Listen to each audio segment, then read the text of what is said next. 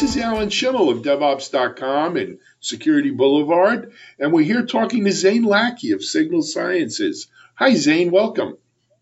Hey, Alan. Thanks for having me on. Really looking forward to the conversation. Cool. So, Zane, not everyone listening or reading this may be familiar with who you are. Why don't you give us a little background? Yeah, absolutely. I would certainly say, definitely don't feel bad if you don't know who I am. I am certainly not that famous. My background is as a few different sides of the security industry. So I actually started out as a security consultant and pen tester with ISEC Partners, which later became NCC Group. And after the acquisition by NCC, I got made an offer I couldn't refuse to go over to Etsy and become their first CISO and really build and run the security program there. And that was particularly interesting at the time because it was really, at the time, it was Etsy on the East Coast and Netflix on the West Coast that were pioneering what we're now calling DevOps and this kind of shift to cloud and shift to agile and everything here. So then flash forward a few years from that, and myself and my two co-founders spun out of Etsy to really take our lessons learned from that and turn that into Signal Sciences. And so we've been going for about 3.5 years now, been growing like crazy, and it's been a lot of fun. Absolutely. It certainly has been. But you know what? That's why I think, why do we do what we do, Zane? We wouldn't do it if it wasn't fun, right? When it becomes work, it's funny. I was listening to a commercial for a business broker down here, and he was like, if you forgot why you started your business or, what made it fun, it may be time to sell. Yeah, absolutely. It's somewhat true there. Absolutely. So anyway, though, Zane, I wanted to talk today a little bit about, some of the lessons you've learned at Etsy and other places and bringing this all together into sort of practical tips for defending web apps in the age of DevOps.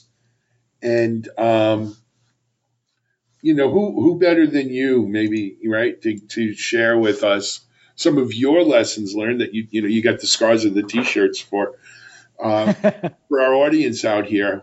And keep in mind, Zane, our audience, right, is both security people who are having to live this every day, as well as DevOps developers and ops folks who are realizing that more and more, security responsibility lies with them as well. Oh, yeah, absolutely. Yep. And I think. Go ahead. Oh, I was going to say I've certainly lived in all of those shoes. I think the perfect example of that was my last pen test that I was on with ISEC and NCC was with a U.S. healthcare company that deployed once every 18 months. And I left there on a Friday, and I started at Etsy as their head of security on a Monday. And that Monday morning, they sit me down and say, "We deploy to production 20 times a day. Figure out security in this new world." And so, yeah, it was a very jarring jump that I certainly have, as you said, plenty of painful scars and T-shirts from along the way. So I'm more than happy to share lessons learned around that. Yep. So go ahead. Now we've broached it. Zane, can you, let's click off a few things. What would you say is maybe the most important lesson learned, the biggest thing people need to understand? Yeah, I think the biggest kind of existential shift that security is going through right now is that security has always historically functioned as this kind of gatekeeper, if we want to be optimistic about it, or blocker, really, if we want to be more pessimistic about it. And I think that's the biggest change that's happening is security is really shifting to thinking about how does it enable the business by default, that its role shifts from being this blocker or gatekeeper to actually thinking about how do I enable the rest of the business to move faster, whether that's the development team, whether that's the DevOps teams, whatever side of the business they're interfacing with, the real shift becomes, how do we enable them to move faster? Now, even if you paid me, I don't think I could make a more cliche sounding statement, but that doesn't actually make it untrue, right? Which is that we really need to fundamentally shift our approaches there.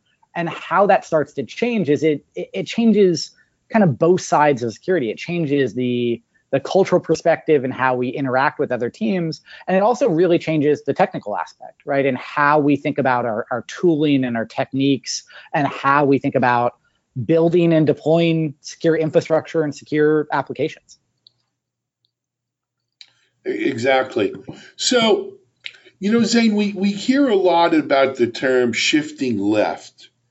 And people tend to think of, well, that's a security guy's problem.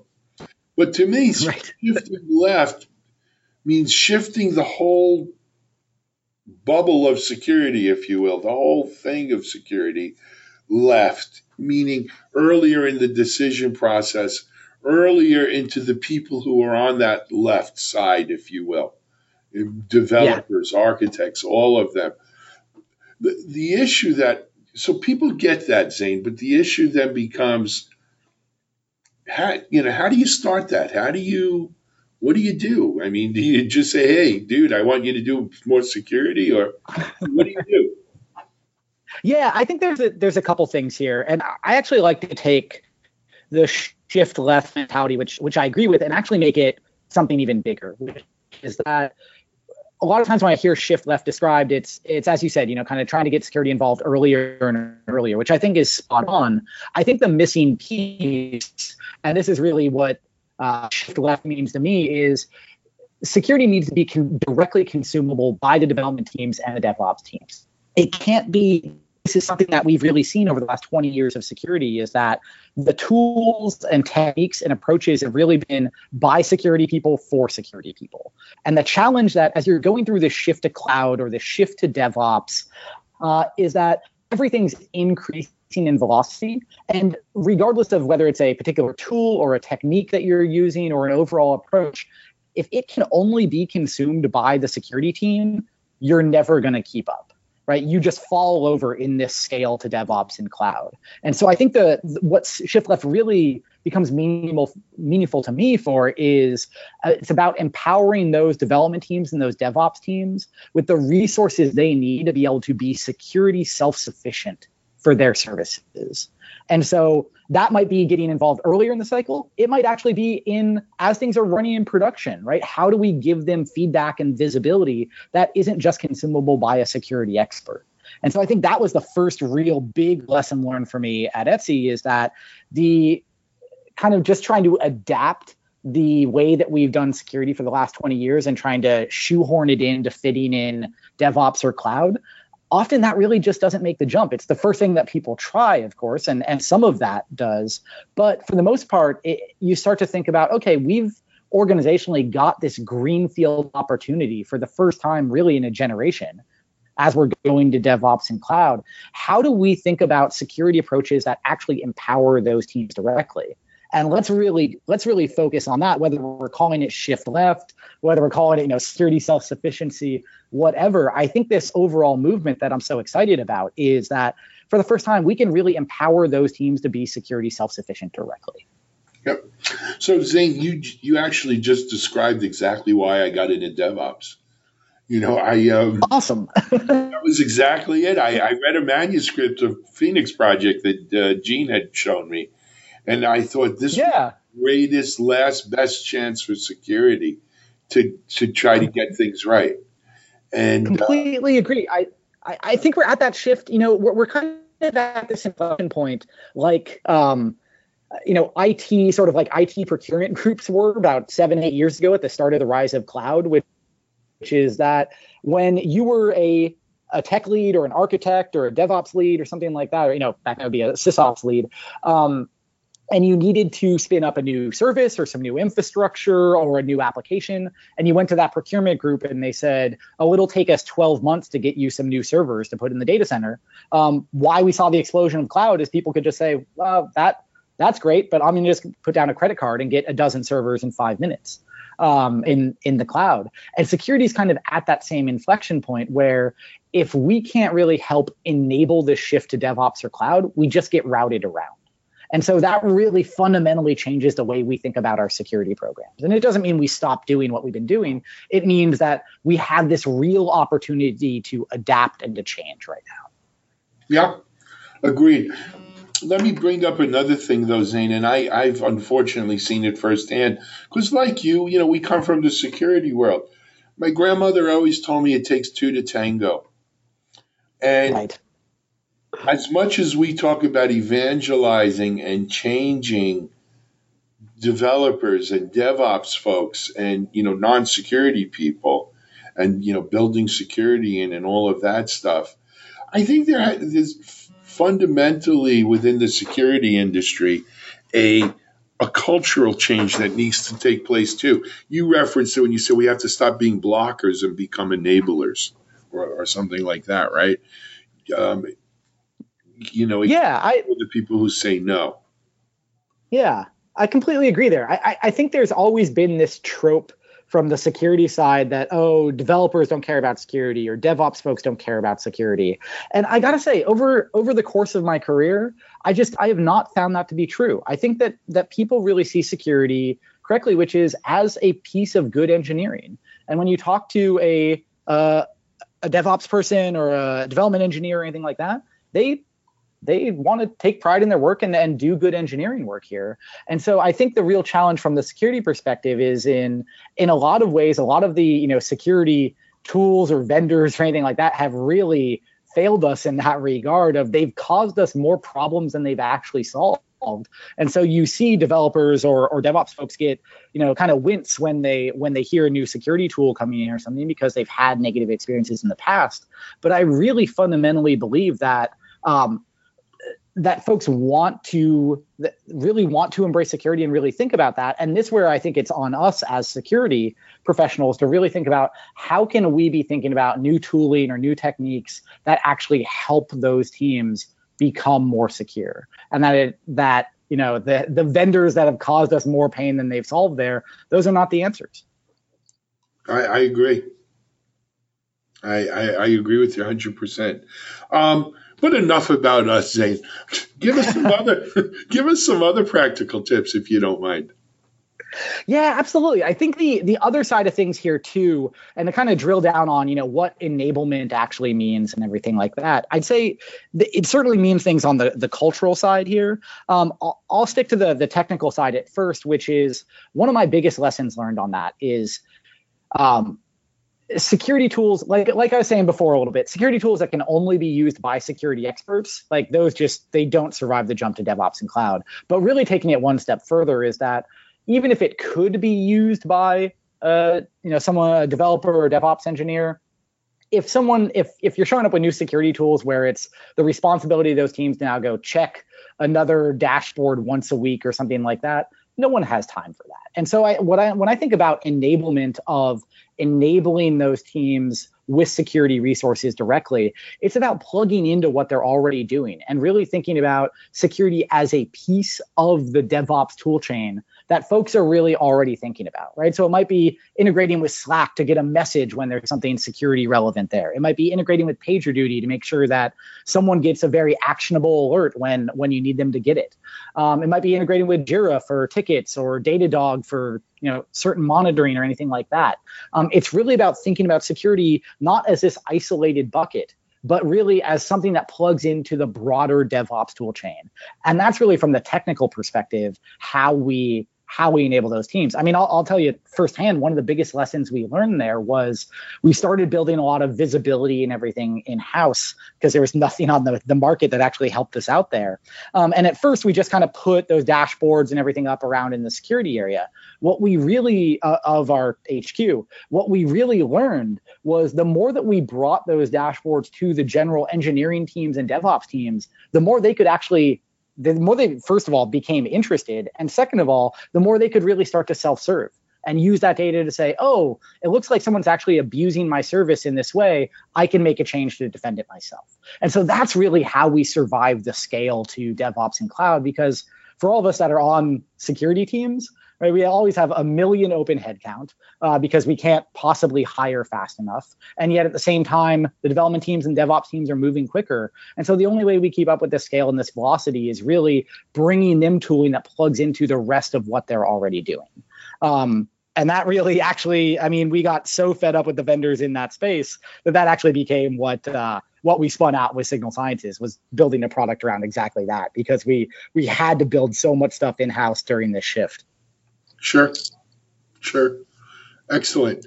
So Zane, we spoke a little bit about Signal Sciences, but for those of our community members from the DevOps side of things, they may not be as familiar. Can you give us a little bit more? Yeah, certainly. And I'll kind of keep it from the practitioner perspective, because I don't think anyone, myself included, loves to hear a vendor pitch or anything like that. So for us, the challenges were really that, when we were going through the shift to DevOps and cloud, we needed a modern, effective way to defend our web applications, our APIs, our microservices, right? Everything at the web layer that we were exposing. And the only thing that we'd ever historically seen in the past year were things like legacy WAFs, which really caused us more pain than they actually solved. And so we really experimented with a ton of things internally. And when we found a few things that were successful, the more that we talked to our peers, the more that we saw folks going through the same shift. And so eventually we spun that out as Signal Sciences, which now today we make a SaaS product that you can drop in to defend your web applications, your APIs, your microservices. And I think the really crazy thing that it's kind of funny, no one believes me when I say this until they actually get to try it. I mean, the crazy thing that we actually see with our customers is you can drop us in to get that protection, that defense, with genuinely no learning, no tuning, no having to go adjust false positives or rules or anything there. I think that's been one of the most shocking things for our customers, is that over 95% of them are in full blocking mode for defending their applications for their production traffic at scale. And there's no kind of star on the end of that of, only for one or two rules or one or two services. I mean what I'm saying there, of at scale for their production traffic, full blocking mode for defense of those applications. And I think the other side that they really get excited about is, a modern architecture that's not getting in the way of their DevOps or development choices. And that really plugs into their DevOps toolchain and provides them with that visibility and that enablement that I've been talking about. Got it. So, Zane, the flip side of all this is that DevSecOps, if we can call it that, or, DevOps and security, let's leave it at that. Rugged DevOps, sure. Another name, right? Whatever you want to call it, as long as we're not late for dinner. It's one of the most sought after, hot areas within this greater DevOps jungle, which is pretty hot itself. Do you think it's just a fad that we're going through? Do you think it's a realization that, security really is important? Where do you think that goes in the future? Yeah, I certainly don't think it's a fad. I think that what I've really seen, that I'm really fortunate that every day I get to talk to a different CIO or CTO or CISO that's going through this shift. And I think what we've all seen over the last couple of years is that people have really recognized this is a strategic shift for their business, that they're going to cloud, whatever that means, whether it's public cloud or private cloud or one cloud provider or multiple cloud providers, whatever the actual details mean for your business. But people are going to cloud. At the same time, they're embracing DevOps. And really why, I'd say the fundamental reason why I don't view it as a fad, as far as this overall shift, is that once you're able to move quicker, there's no business on the planet that says, oh, actually, what we want to do is move slower. We want to ship features slower than our competition. We want to be able to spin up new applications or infrastructure slower than we were doing, right? Once you start to move faster, the business really recognizes the value of that. Now, I certainly won't say there won't be some shiny new marketing term for this space or something in a few years. This is clearly why I'm not in marketing. But I think the underlying shift of what we're all kind of calling DevOps and cloud right now is very much here to stay. And in a lot of cases, will actually only increase in velocity. Excellent. I agree. I do agree. Zane, we are, we're probably way over the time we were supposed to do this. It was too much fun. I didn't want to stop. Exactly. What do you got coming up? Anything new on the horizon, exciting you want to share that you can share?